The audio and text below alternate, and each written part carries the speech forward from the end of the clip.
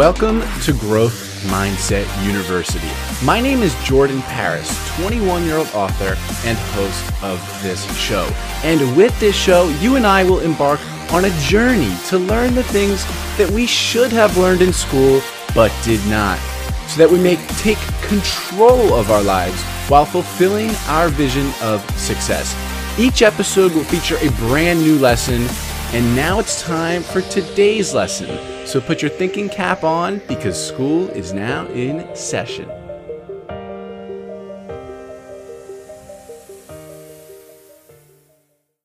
All right, my guest today played in the NFL for the Cleveland Browns. He is the founder of Quirks, which connects businesses and athletes. He's also the co-founder of a real estate investment trust. Corey Jackson, welcome to the show. I appreciate you for having me, Jordan.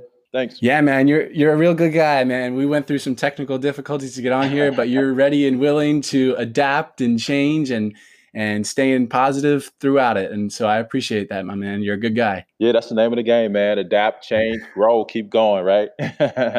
Yes, sir. So, Corey, what I want to sort of do is go along your timeline here. What was your upbringing like? Yeah, so I grew up in a very small town in South Carolina, a town called Cassett. Very, very, very, very humble beginnings, right? We literally was in a single wide mobile home, 7 to 8 people at any given time. My parents had 5 kids, had us all back to back to back to back, right? And so we were struggling economically. And so one of the things that I wanted to do is I wanted to find a way to escape, right, from struggling that way. And I got attracted to sports early on. And so when I was 5 years old, I promised myself that I would become a professional athlete. And I felt like that would be the answer to me evolving and helping my family kind of grow up out of our circumstances in the situation. And so something very awesome happened to me when I was about 6 years old. My dad was working at this cotton mill. And I don't know if you're familiar with a cotton mill, but it's they pretty much are like weaving cotton all day long. And it's like a sweatshop. It's like 120-degree temperatures year round. That sounds rough, man. Yeah. And so my dad used to come home like drenched in sweat from head to toe, you know. And it was really, really interesting thing that happened. My dad was struggling. He didn't graduate high school, so he grew up really different. He grew up, you know, sharecropping, and, you know, it was really the South. Like, it was really, you know, working other people's land, just doing those type of things. And so he's working in this cotton mill, has these 5 little babies and a wife, and a promotion came open. And so he applied for this promotion, and the supervisor actually let him start working the job. And so he's working this job, right? And he does this for maybe a couple months. And then the supervisor calls everyone in and said, hey, listen, we made a decision on who we're going to go with long-term on the job. And he chose this other guy, you know. And so my dad really wasn't tripping, but what happened after that, like, shaped the destiny of pretty much our family. He chose the other guy. My dad leaves the office. They call him back into the office and say, hey, listen, we need you to teach this other guy how to do this job. Now, obviously, you know, my dad is black. The other guy was white. And my dad couldn't understand why, if this guy didn't understand how to do the job, how is he more qualified than he was to have the job, right? And he literally, right there on the spot, grabbed his coat, walked out. Oh, heck yeah. Yeah, like just walked out. Now, 5 babies, a wife, bills, all these things. He walks out, and I can only imagine what's going through his mind, right? Like, he has to go home to his wife and tell him he just walked off of his job. And so he could have went a million different places, right? Like, I mean, think about where your mind goes. So, like, I can't take care of these babies. I can't take care of my wife. He could have just drove past the house and kept going, right? Like, I'm not doing this, right? But he came home, and my mom just like laid him out. Like, she just like went into him. Like, what are you doing? This is crazy. Like, I mean, she just let him have it. And so maybe like a couple weeks went by and he doesn't have a job. and he's passing this building that's vacant. And he says he has this idea. He says, "Man, I can put my business in this building." The business that he doesn't have, right? Never ran a business before, didn't understand anything about business, but he just had the idea. So he drives up, finds the owner of the building, starts talking to him, and literally convinced the owner to give him the keys. My dad had no money. Convinced the owner to give him the keys to the building and let him move into the building and start his business, uh, like right then on the spot. And so, our life, we didn't become like ultra wealthy and all this stuff. But what happened was it changed our family dynamic. We realized that we can control our own destiny, and it changed us forever. And so when you ask me about my childhood, like that is the most vivid memory I have of being a kid. That's such an incredible story. Sounds like an amazing father, someone who would take that leap of faith. And like you said, I guess the lesson there, that the greatest lesson your father taught you was that you can take control of your life. Is that correct? Absolutely, absolutely. Especially when the chips is against you, and when most people would complain, right? Most people would just say, "Hey, they wouldn't give me the promotion," or they just have to live with the idea of not having what they wanted. He didn't settle for that. Yeah, the default is complain and Yeah, blame yeah. even. Yeah, but he took responsibility for his results. I really admire that. So, Corey, after high school, then, what was sort of going through high school like for you, and then the aftermath of it? Yeah, so I was a terrible student. Struggled minorly at reading, comprehension. Just struggled. Didn't have good grades, but I was a great athlete. And so Yeah. so my senior year, my guidance counselor basically told me like, "You're not college material. You're not going to be able to play college sports. You're not going to get a degree." I mean, and he had the facts to back it up. It was true, right? And so what I tell people though is the facts are the facts, and you can't argue with the facts. But what people don't know is what you're willing to do next, right? And so what he couldn't account for, what my guidance counselor couldn't account for, was what I was willing to do after the fact. And so I graduated high school, take a job at Walmart, making $7 an hour. Realized that wasn't enough money, so I took another job at this factory making $7 an hour. So I have two jobs now. So I would go to work at 7 in the morning at the factory, get off at 4, and then at 4:30 to 11, I would go to Walmart and work there. Did this for a year of my life. Realized that I didn't like that, and so as I'm going through this process, I almost get to the point where I'm making excuses, right? Like, why is this happening to me? Throwing this pity party, and I remember having this conversation with myself, and literally, I heard myself say, "No one put you here, so no one can keep you there." And it was just a simple thing, right? Like, no one made you put you in this situation, so no one can keep you in this situation. And I literally got up, went to Walmart, quit my job, heard about a junior college out in Texas, Ranger College, and I was a basketball player at the time. Went to the bus station, bought a one-way bus ticket, you know, jumped on the bus. And what's really unique about this story, Jordan, is for whatever reason, I didn't call the school, I didn't enroll in the school, I didn't apply for the school. No one at the school knew I existed. But I'm jumping on this bus because I'm going to fulfill my destiny. Yeah, to take control of your life. And so people always ask me like, how did you do that, and why did you do that? And the truth is, I saw it before. I experienced it like in real time with a man that had 5 kids and a wife. I'm a 19-year-old kid with no responsibilities, and so that was the blueprint for me. And so I jump on this bus, go 2 days across the country, get off the bus at this little small bus stop, call the school, ask to speak to the coach. Guy has no idea who I am, you know. So I tell him who I am. He picked me up and literally told me in every way possible in the English language, no, right? Like, I can't help you. I have 25 players on my team. I don't have any scholarships. I don't know what you're going to do. And he took me to the admissions office and dropped me off. Let me interrupt. Is this basketball or football? This is basketball. This is basketball. Yeah, that's what I thought. Yeah, because you're a basketball player. And, Yeah. and so I go to the admissions office. They help me out. And then literally, I don't know where I'm going to sleep. I don't know what I'm going to eat. And I walk to the gym, and the guys are in there playing. They're playing pickup. And the coach is like, "Hey, you can play the next game." Literally walk on the court, dunk on 3 guys. And the coach says, "You know what? you don't have to worry about anything, and that jump started my career as an athlete. So then what was your college career like as a Man, basketball player? Like we're talking about going from basketball. I introduced you as the NFL player. What happens here? Where does where do we get to football? So I graduate Ranger College, a junior college, and I go to the University of Nevada on a basketball scholarship. Became one of the top rebounders in the nation, averaged a double-double.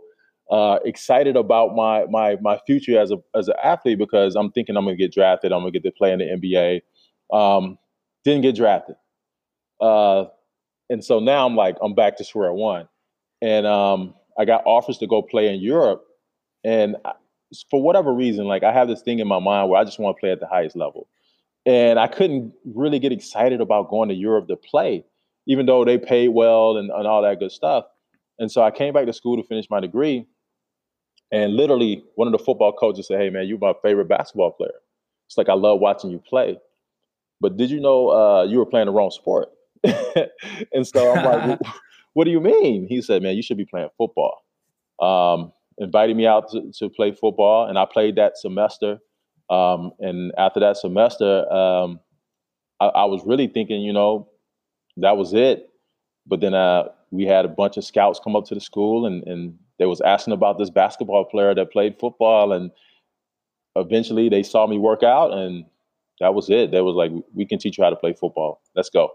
And I signed with the Cleveland Browns that spring. Wow. And then going further, what did you make of your football career? What lessons were there? What was your journey like? Oh man, it was amazing, right? So really perspective. I learned how you see the world is what the world gives back to you, right? Your vision of the world and how you see the world. And so my first year, my rookie year, I was on a practice squad in Cleveland, and everyone that knew me kept calling me and just saying how proud they were of me for being on the practice squad. And I was like, man, I do not want to be on the practice squad. It was killing me, to be on the practice squad, right? And I couldn't understand why everyone was excited about it. I'm like, no, I don't want to be on the practice squad. I want to play. And so we talking about practice. Right. We talking about practice. And so it just really was eating at me. And it's one of those things where I just flipped the switch, man. I was like, man, I'm gonna do it. And so they sent me to Europe. At the time, they had NFL Europe when they sent some of the young guys to get experience. And I remember they sent a group of us together, and I was a defensive end, so a group of us was going. And a lot of these guys were more experienced, went to bigger schools, universities, things like that. And we were in the doing these workouts together.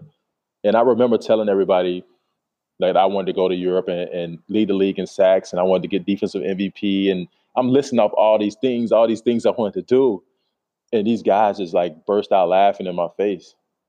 They're like, "Man, what are you talking about, man? You a basketball player. You only play you didn't even, you was on the practice squad last year, that type of thing."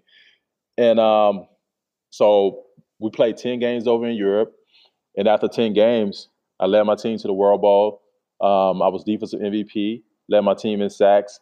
And so those guys were kind of when we came back to the States, they were like, "Man, we can't believe, we never thought that you would be able to do that." But it really speaks to your ability to control you, right? Because it's hard when people doubt you or people are naysayers. And so your ability to control yourself within is really the key. And so I learned how to make sure that I didn't let their words or their negativity deter me from my goals. And I'm like, no, I'm going to do it. And I'm going to show you guys. And literally when we came back, we got back to the States, we had training camp, I made the team, and those guys went home. And it was it's really amazing what you can do when you make your mind up. Yeah, it's such a cool story, man, with so many valuable lessons in it. Thank you so much for telling your story there. I know you've probably told it many times, but it's really invaluable. So now, right, you have this company called Quirks. Mm-hmm. And I think this is a relatively new thing. I mean, we've been connected on LinkedIn and interacting there every now and then for quite some time. And I love the videos that you put out, and you're talking about quirks and weaving in these lessons, and it's great. And so tell me a little bit more about what's next for you and what you're doing right now with this company. Yeah, one of the things I decided to do is really focus on changing the story for athletes. A lot of times, you take pro athletes, and people are using these misfortunate situations to share information about athletes, whether they're struggling financially or the divorce rate and just all these different things that are happening from a negativity standpoint. And so I decided to really focus on the real problem, right? Like, what's the real problem? Why are athletes having this trouble? Why are people really have their sights set on like telling this narrative, right? And because my friends and the guys I know are doing well and working really hard and doing really meaningful things in life. And so what it comes down to is the story that's being told when it comes to athletes transitioning into business or entrepreneurship or high impact careers is really about how do you leverage the value that athletes bring. And so we know that most people, when they go to get a job or they start a career, people look at experience and they're trying to figure out like, okay, what have you done in the past? And what does your experience say that you're worth? What's your value? Well, if I'm 30 years old and I played 6 years in the NFL or 7 years in the NFL and I made possibly the league minimum for the last 6 years, I still have to work, right? Like I didn't become $100 million guy, right? I may have made, a couple million at some point, but taxes and all that eat us away at that. And, so how do I tell that story? How do I share the value that I have to a company and help them understand it? And so we switch the story from experience to potential. And we talk about all the intrinsic value that athletes bring based upon their skill sets, based upon, being in a high pressure situation day in and day out and being able to deal with that. And then also being able to deal with adversity over and over and over again. And then being in a high communicative state all the time, because as an athlete, you have to communicate at a high level. So there's really very high level skills that are being translated that we don't put in the conversation. So my company changes that conversation for the companies and brands to help them understand what that intrinsic value is. And then now the athletes have more value in the market. So if you can imagine, Jordan, if you did what you did, whatever your career path was for 5, 6, 10 years, and then all of a sudden you can't do it anymore, and the marketplace says you have no value, what do you do? Right? Like Mm. how do you actually navigate that? And so we're changing that conversation and changing that story. And we're working with some really big companies, companies that understand what that intrinsic value is, and we help tell that story. It's a great cause, man. Some really cool things that you're up to. What would you say is the difference between a brand and a business? Yeah, Is there? there's definitely a difference. There's definitely a difference. And so and so one of the things that I started to do early on, I try to navigate both things at the same time, right? Um, my brand, which is my message, my identity, how people see me, how people see my company, what they say about my company, how my company makes them feel. That's my brand.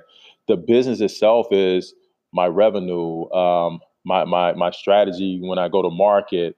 It's all of those things that creates transactions and currency, right? And so you got to have both to really, really be successful. A lot of times people go OD on brand, and everyone knows your brand, and then you don't have a way to make money. You can't sustain yourself, and you can't create recurring revenue, or you can't do those things. And so there's a clear difference, but you have to, in my opinion, do both. But you really lend yourself to what you do well, right? And so fortunately, I'm able to really promote our brand really well. But it's all based in business. Like how do we uncover these new opportunities? Yeah. How do you know if you're overdosing on brand and not going enough into the business aspect then? It's very easy. You won't have any money. Like, Yeah. so Hey, that's that's what lets you know when you see that you're not having the revenue that you want. It's very difficult to sustain.